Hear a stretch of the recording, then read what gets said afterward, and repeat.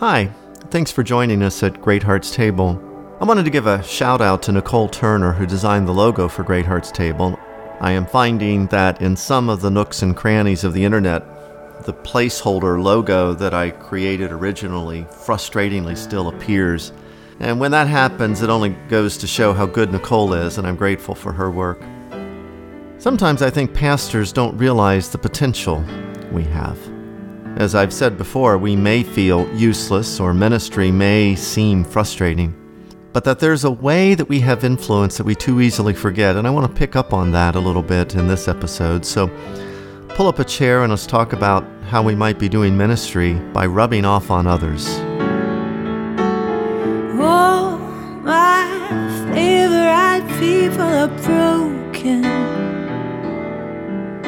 Believe me, my heart should know. Author and New York Times columnist David Brooks wrote once about his early experience working on the PBS program now called PBS NewsHour. He spoke about the impact that Jim Lehrer, the program's co-founder, had upon the culture of that show. Brooks says, quote, "When the camera was not on him, his face was incredibly expressive. When I was talking on our segment and I said something cheap or crass, I would see his mouth turn down in displeasure. But when I said something that was useful, civil, or amusing, I would see his eyes crinkle with pleasure. For 10 years, working with a man I deeply admired, I tried to behave in a way that would produce the eye crinkle and not the mouth downturn." End of quote. What happened on the set of that television news program reflects the power of a pastor's presence to shape the culture of a church and the character of its people. That presence is the pastor's primary calling. We will, in my judgment, find our greatest satisfaction as pastors when we recapture the importance of this pastoral presence. Ministry demands that we do many things. We teach, we lead, we manage, and these are all important. But without losing sight of these things, it's important to remember that Jesus spent 3 years traveling, eating, and laughing with his disciples. He was present with them. They could see him.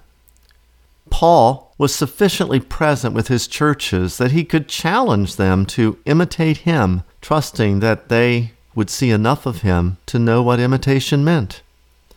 Our duties demand we spend many hours in an office and many in a study, but we can't stay there. I once asked a group I was training to be elders, that is, those who are preparing to exercise pastoral leadership in our church, to talk about elders they had known who had impacted their lives in a positive way. One of them, Jeff, told about an elder who had invited him to go shopping for a new suit. Part of me says, that's weird. But it's not weird. It's wise.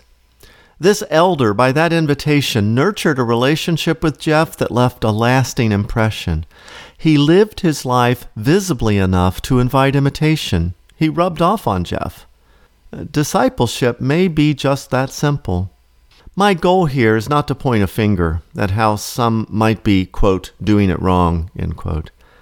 We have enough people telling us that. So forgive me if that's how this is coming across.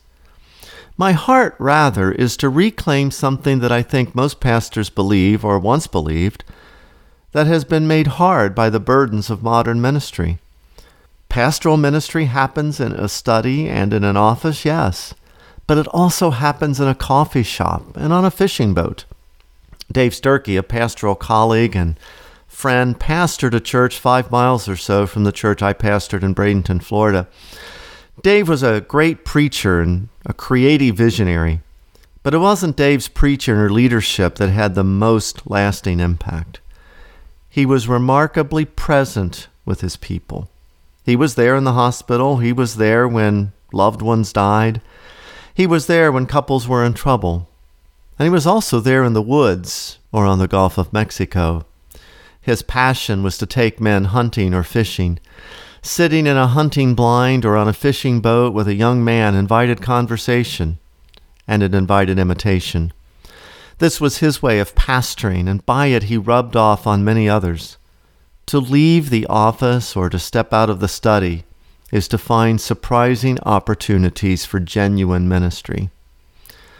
A couple of years ago, my wife and I were spending Thursday nights at Starbucks playing cribbage, a card game that's odd enough that it invites people's curiosity. And so one evening, a young, newly engaged couple from our church walked in. We greeted them, and eventually they asked what we were doing. We briefly explained, and then we invited them to meet us there the following Thursday, and we would teach them how to play. Thus began a Thursday night tradition that continued for several months. This was ministry of the most beautiful kind, unplanned, uncharted, unsophisticated, but real. I like to think we rubbed off on this couple. They say we did. David Brooks concludes his story saying that Lair created the NewsHour way of being, a moral ecology in which certain values were prioritized and certain ways of being expected. That is, he rubbed off on others. Ministry can feel ineffective, and we can be frustrated when people opt out of our planned activities or sleep through our sermons. But we can be present with them. We can rub off on others. Great Hearts Table is published on the first, second, and fourth Mondays of each month in both audio and print format. I hope you will email me with comments and questions so that I can better know you, and I hope you'll subscribe and encourage others to do so. Thanks for joining us at Great Hearts Table. I am Randy Greenwald, pastor of Covenant Presbyterian Church in Oviedo, Florida. Just shy of breaking down, there's a bend in the road that I